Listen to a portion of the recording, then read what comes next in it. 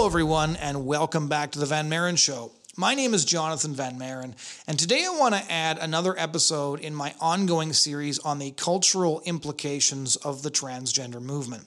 And as I've mentioned in the last couple of episodes, I think this is important to do because many of the implications of the transgender movement are difficult to discern at first glance. And another reason this is important is because the transgender debate is right now front and center in Canada, especially over the last week with the news out of Alberta, and it's front and center in the United States with the role of so-called gender-affirming care, which is actually sex change surgeries and mutilating minors, is going to be a key issue in the 2024 election between ex-President Donald Trump and current President Joe Biden. And so the claims that transgender activists are making are very important to look at carefully, especially because we're being force-fed this stuff by the vast majority of the mainstream media. And one of the things I want to look at now is the recent attempt over the past couple of years to backfill a pedigree for the 21st century transgender movement. And this is an important aspect of what the transgender movement has been doing. And it's a key aspect of why they have worked so hard to capture institutions like the media and like academia at large. Now, I graduated from Simon Fraser University in 2010 with a degree in history. And if you know anything about Canadian universities, you'll know that Simon Fraser University has always been considered one of the most left-wing campuses in Canada. And in fact, SFU professors, at least those of a more leftist bent, have always been very proud of SFU's radical past. The 1970 abortion caravan actually left from that campus pushing for the legalization of abortion. An abortion referral ring was run off campus even before abortion was decriminalized in Canada. SFU has been a place where social change has been pushed early and pushed hard.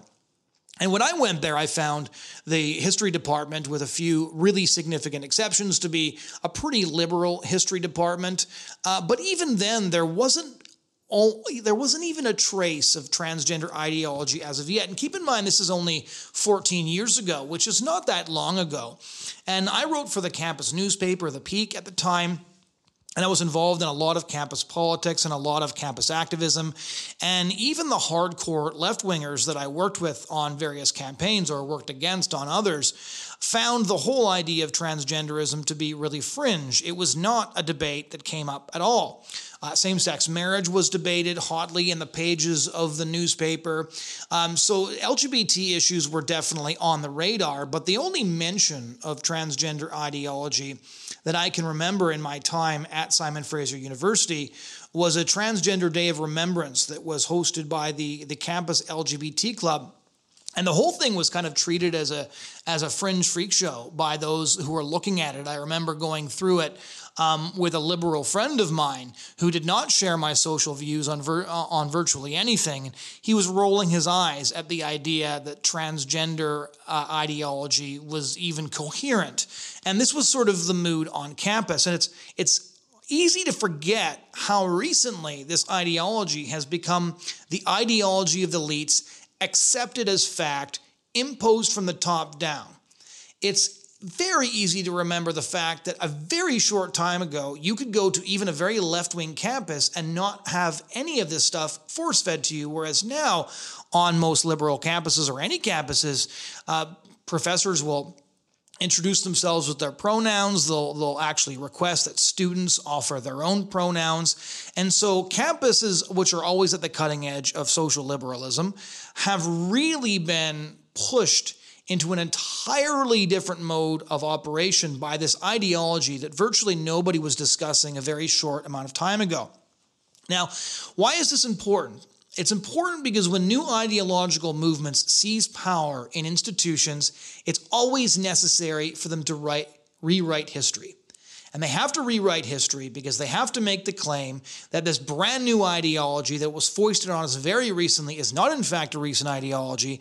It's an ideology that was always there, just not one that we noticed. There's an old Soviet joke that I love, commenting on the communist overhaul of Russian history, that put it this way: the future is certain, it's only the past that's unpredictable. And that is incredibly true when it comes to the transgender debate here in Canada and across the West. And again, this has a precedent because the gay rights movement did this as well as soon as they began to gain cultural dominance. Suddenly it was claimed that all kinds of men who were happily married with a slew of children were in fact homosexual. This claim was made about Abraham Lincoln because he would occasionally share a bed with male friends, something that happened very, very frequently, was common practice without any hint of homoeroticism being attributed to it. This claim has been made about William Shakespeare, who was happily married to Anne Hathaway, with whom he had a bunch of kids, including twins.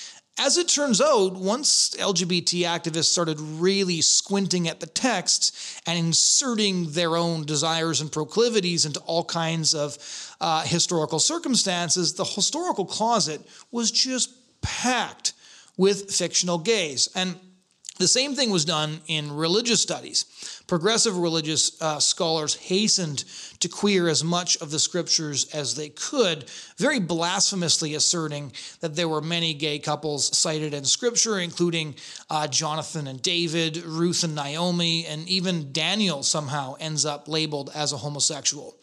And now with the ascendance of the transgender movement, we're seeing the same thing unfold. We're seeing new discoveries begin in earnest. The most humorous example of this, and again, this stuff would be funny if it wasn't so serious. My first instinct when coming across a lot of these stories is just to make fun of it because it seems so manifestly ridiculous. And then you consider that the people who are making these ridiculous discoveries are actually the people who are in charge of a lot of significant stuff, and that thus this stuff does have an impact regardless of how ridiculous it seems. So last November, we received breaking news from 218 AD when the North Hertfordshire Museum in the UK declared that Emperor Elagabalus, who ruled Rome briefly until his assassination at the age of 18 in 222 AD, was in fact transgender. According to The Telegraph, the museum has said that it will, quote, be sensitive to the purported pronoun preferences of the 3rd century AD ruler Elagabalus. And I'm sorry, I'm probably butchering his name. The emperor will be treated as a transgender woman and referred to as she. Now, you'll notice that there's always terms that they sneak into these sentences that do a lot of heavy lifting. So in that particular sentence, it would be purported pronoun preferences, because as shocking as it may be to some of my listeners, the pronoun offerings were not a standard practice in ancient Rome or indeed in any civilization before the West at twilight. And hilariously, the claim that this guy was a transgender derives from classical texts asserting that Elagabalus once asked to be called a lady, but most historians believe that these accounts were an attempt at character assassination. As the Telegraph reported, quote, information on museum policy states that pronouns used in displays will be those, quote, the individual in question might have used themselves, or whatever pronouns in retrospect is appropriate. Now, again, a keen observer might note that just like retrospectively, the in retrospect is doing a lot of heavy lifting in that sentence. Now, unsurprisingly, it turns out that the museum, quote, consults LGBT charity Stonewall and the LGBT wing of the trade union Unison on best practice to ensure that our displays, publicity, and talks are as up-to-date and inclusive as possible, end quote. Now, what's the problem with that sentence? Well, history, you see, must always be kept up to date and inclusive, which I assume would be brand new information for most operating historians. History is often reinterpreted. There's often new information that comes to light that changes our understanding of various people and events, but this isn't another thing entirely. But Liberal Democrat Councillor Keith Hoskins, who I must note is not a historian, was downright gruntled by this decision. He stated firmly that Elagabalus most definitely preferred the she pronoun, and as such, this is something we reflect when discussing her in contemporary times. We try to be sensitive to identifying pronouns for people in the past as we are for people in the present. It is only polite and respectful. We know that Elagabalus identified as a woman and was explicit about which pronouns to use, which shows us that pronouns are not a new thing, end quote. Now, perhaps you noticed Again, the significance of the last part of that statement, because here Hoskins is saying the quiet part out loud. This emperor has been retroactively transitioned because, by doing so, his outers get to make the point that, quote, pronouns are not a new thing, insinuating that the rest of us should just get with the ideological program. I almost said get with the ideological pronouns. Freudian slip, means basically the same thing. Now, that's one of the reasons why stories that seem kind of ridiculous on the surface end up serving a pretty sinister purpose. And that purpose is to tell the rest of us that any objections that we might have to the compelled speech of using pronouns, compelled speech that actually compels us to live by lies, to address males as women and women as males, to claim that this has a pedigree, even if that pedigree has incredibly dubious origins in ancient Rome, is to use the academic pursuit of history to shut up critics of 21st century transgender ideology. Now, less ideological historians have noted, of course, that accusations of effeminacy were leveled at this emperor specifically to bring him into disrepute and to justify his assassination. As Cambridge classics professor Andrew Wallace Hadrill observed, the Romans didn't have our idea of trans as a category, but they used accusations of sexual behavior as a woman as one of the worst insults against men. As it turns out, the past was as transphobic as the present. Tom Holland, who's one of my favorite historians of the ancient world, and also wrote a brilliant book on the history of Christianity, explaining why all of our moral values are derived from Christianity, also summed up this news, I thought, quite succinctly. Quote, "This rests on two pretty dubious assumptions. Firstly, that in this one case, the notoriously unreliable sources for Elagabalus's reign are to be trusted, and secondly, that Roman assumptions about gender can be seamlessly mapped onto those of British museum curators in 2023. Still, excellent marketing by the museum," end quote.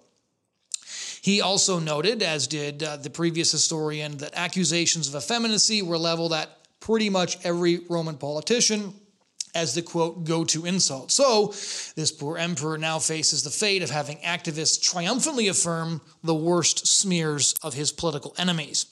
Now, it bears mentioning, of course, that like many Roman emperors, this fellow was a cruel and hedonistic man who doesn't deserve any of our sympathy, and thus it's kind of weird that the transgender movement is trying to recruit him specifically, but the fact that they want to recruit this particular emperor and grant him the she, her pronouns and deeply respect his alleged gender identity, which we are squinting at from our vantage point in 2024, is an indication of how few characters they have with which to rewrite the narrative and to force us all to cooperate with their new ideology. But this isn't just a one-off ridiculous story here, because as I say in most of my podcasts, we could be justifiably accused sometimes of doing something called nut picking, which is pick some crazy, insane story, pick some idiotic academic theory being spouted off by some intellectual, and then hang an entire theory of social change on that one nut. But unfortunately, this Hertfordshire museum story isn't just a humorous one-off that we can all make fun of and move on from. This sort of thing has become very, very common. And I first noticed it a couple of years ago, that suddenly all of these archaeologists and historians and academics were unearthing transgenders with an alarming frequency. So let me just give you a couple of examples here. A 2019 report from the History Channel breathlessly reported that, quote, a high-ranking Viking warrior, long assumed to be male, was actually female, and that this, quote, revelation raised questions about how Vikings may have understood gender roles as well as gender identity. Now, like these questions, it must be noted, were only raised by activists longing for transgender Vikings to talk about. And the amount of projection from queer ideology emanating out of Ivy Leagues in the present all the way back to the murderous Viking Norsemen a couple of thousand years ago is quite frankly insane. But this stuff is getting a ton of traction. I would have personally thought the Vikings were much better candidates for screeds about toxic masculinity, but no, apparently some of their graves indicate that we might have been getting significant things about their gender identity wrong. It's not just the Vikings either. If it was just the North Hertfordshire Museum and the Vikings, we could kind of say, okay, crazy ideas always emanate out of academia, although I would point out that the last 20 years have indicated that those crazy ideas start on campus, become mainstream and mandatory shortly thereafter. But it's also the Anglo-Saxons, apparently. Last year, and this is a real gem, a PhD candidate in medieval history at the University of Liverpool produced this headline, quote, "The burials that could challenge historians' ideas about Anglo-Saxon gender." And I want to read the opening paragraph here because this is just really an extraordinary piece of ideological jargon.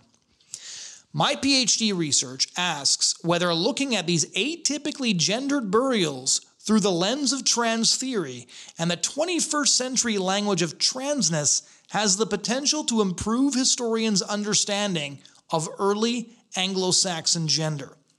Atypically gendered burials are generally excluded as outliers in excavation reports and subsequent research. This relies on the anachronistic idea that historical societies followed a system of sex, gender, and sexuality aligning with 19th century Western standards. Now, let's dissect that garbage pile for a minute because there's a lot there. Now, first, notice that this guy had the guts, and you almost have to appreciate his chutzpah here because he actually had the guts to use the term anachronistic in an article where he is making the case for looking at Anglo-Saxon burials through the lens of trans theory and the 21st century language of transness. Why does this take guts? Because first he's saying that perhaps we never identified transgender Anglo-Saxons previously because we had been looking back at history through the sort of rigid sex, gender, and sexuality standards of the 19th century. I would argue that those continued through a good chunk of the 20th century as well. And so instead, in order to avoid anachronism, we need to swap those out and instead apply the brand spanking new lens of trans theory instead. This is obviously nuts, but this stuff is published in once prestigious magazines that are purported to serve the function of improving our knowledge, but in reality are serving a function for the transgender movement, which is backfilling a historical pedigree for them. So there you have it. You've got a transgender Roman emperor. You've got a whole bunch of transgender Viking warriors who are being discovered all the time now. And, we have a challenge being made to the historians' ideas about Anglo-Saxon gender, which I would point out that 50 years ago, I don't think that historians thought they had any ideas about Anglo-Saxon gender because people accepted that we actually were just male and female, and the idea of finding some non-binary Anglo-Saxons wouldn't have occurred to them because non-binary wasn't a thing yet. And so even his assertion that he's challenging the previous ideas of historians is in fact anachronistic. This guy genuinely invents new ways to be wrong. And that's just in the opening paragraph. And I'm not going to read the whole thing because it's basically a flaming garbage pile. But it is important, I think, to just take a look at what these people are saying because these are the people that are ending up teaching kids. Side note, don't send your kids to a liberal arts institution unless it's got a Christian grounding, because otherwise they're going to come home telling you about cross-dressing Vikings and transgender Anglo-Saxons, and it gets better. The past, in other words, is transgender, and we just didn't notice it until now. And so activist academics are now producing this stuff by the boatload. Now, let me give you just a couple of examples that I found with a couple of very, very brief searches, including stuff that I had noted myself over the last couple of years. We had breaking news of androgynous Scythian shamans, which I'll get to in a minute, but this is not particularly news. As it turns out, the Scythians didn't dress the way that we did. And now this means they were androgynous, but androgynous doesn't mean just by the retroactive Western standards of today they dress differently. Now, obviously, this means something about non-binariness or whatever. There were apparently multiple Maori genders. The Maoris are the indigenous people of New Zealand, and this was, of course, immediately disputed hotly and angrily by actual Maori people, but the indigenous people have been moved down the oppression hierarchy, and trans people and MBs are at the top. We also discovered an Iron Age Persian gravesite revealing that ancients, quote, recognized transgender people 3,000 years ago. Hard to believe, right? It's because it's not true. There was a couple of transgender soldiers in the ancient Roman army, and more transgender Viking warriors, just going through my list here, and an ancient Egyptian pharaoh who was apparently transgender. That one is Hatshepsut. You can actually see her statues, massive statues of her at Luxor Palace in Egypt. I visited them in 2018. They're incredibly impressive. And at the time, in 2008, in the before times when things were much darker and we didn't know about transness, she was explained to us by the tour guides as wearing a beard to symbol her status as a ruler, to just essentially symbolize the fact that she was a pharaoh. Now, however, we're much smarter because now we realize she was obviously transgender based on applying the lens of transness to the ancient Egyptians who can't speak for themselves.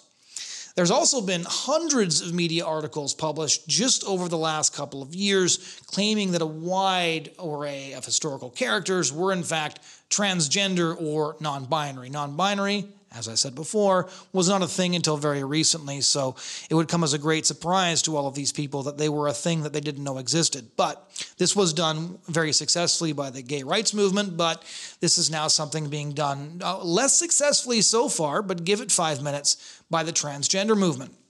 And some of these headlines openly come out and establish what they're trying to do by these articles. These are articles that are trying to craft a narrative, not provide you with new information. One headline said, quote, "Trans is not a trend. 4 gender non-conforming historical figures who dared to be themselves." By daring to be themselves, they invariably mean, in transgender parlance, not being yourself, which means that you need to change your body and change who you are in order to really become who you are. It would be like if you were in a cocoon and you came out as a butterfly, but then you needed your wings chopped off in order to truly become the butterfly you were meant to be. Anyways, that's a side note. The trans is not a trend part of that headline is the significant part of the headline. It's the part of the headline that matters because it reveals what they're trying to do. Now, there's one other note that I want to make here before I conclude this episode, and that's the extent to which transgender activists and radical feminists have found themselves at odds. And we've seen this conflict play out most prominently in the UK, where radical feminists and trans activists, largely men in dresses, have actually duked it out in the streets. And that's because feminists spent decades fighting not only for sex-based rights, but fighting against the idea that there was such a thing as rigid sex roles, rigid gender roles. In other words, just because a woman wore pants didn't mean she was a man. Women could wear whatever they wanted to. Men could wear whatever they wanted to. And there wasn't just one way to be female and one way to be male. Now, all that's being chucked out the window because transgender activists are essentially asserting that very specific 1950s gender stereotypes are an indication of transness. So it's not like anybody can wear whatever they want. If a boy plays with dolls, well, it's time to get him castrated and put him on puberty blockers. If a girl shows interests in stereotypically masculine pursuits, if she happens to be a tomboy, this is actually an indication that that girl is transgender, and she too must first be socially transitioned, referred to by male pronouns, essentially given gender dysphoria because she made the mistake of picking up a Tonka truck and then placed on the path to transgender as well.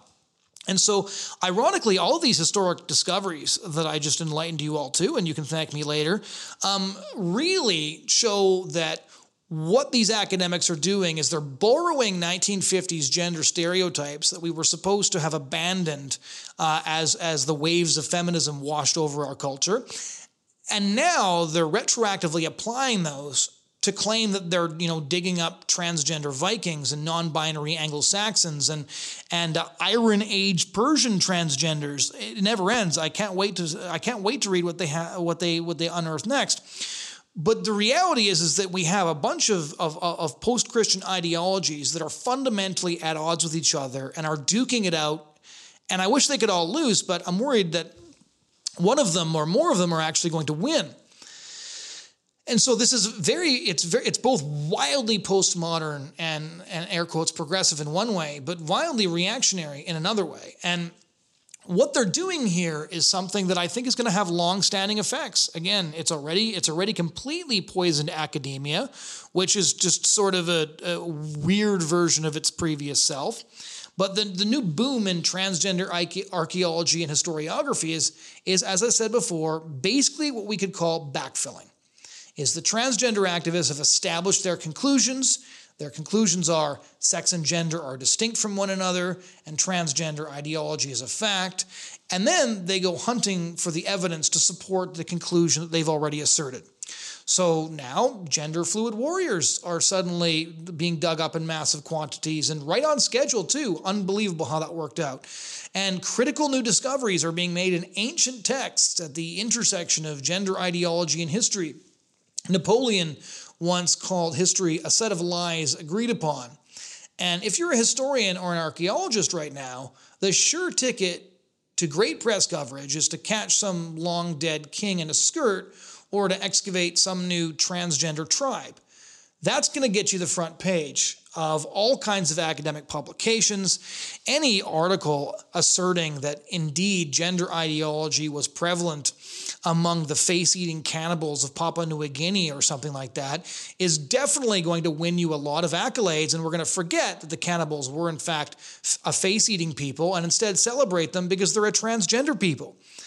And so there's a huge cultural pressure to actually produce more of the same thing because you become more personally successful. You get your name in newspapers, you get your name on academic papers, you get published in peer-reviewed journals, and then you also, of course, serve the function of the transgender revolution by making the case that the transgenders have always been with us. And so if pronouns were good enough for Emperor What's-His-Face in 212, pronouns should be good enough for you too, bigot, so shut up and use them.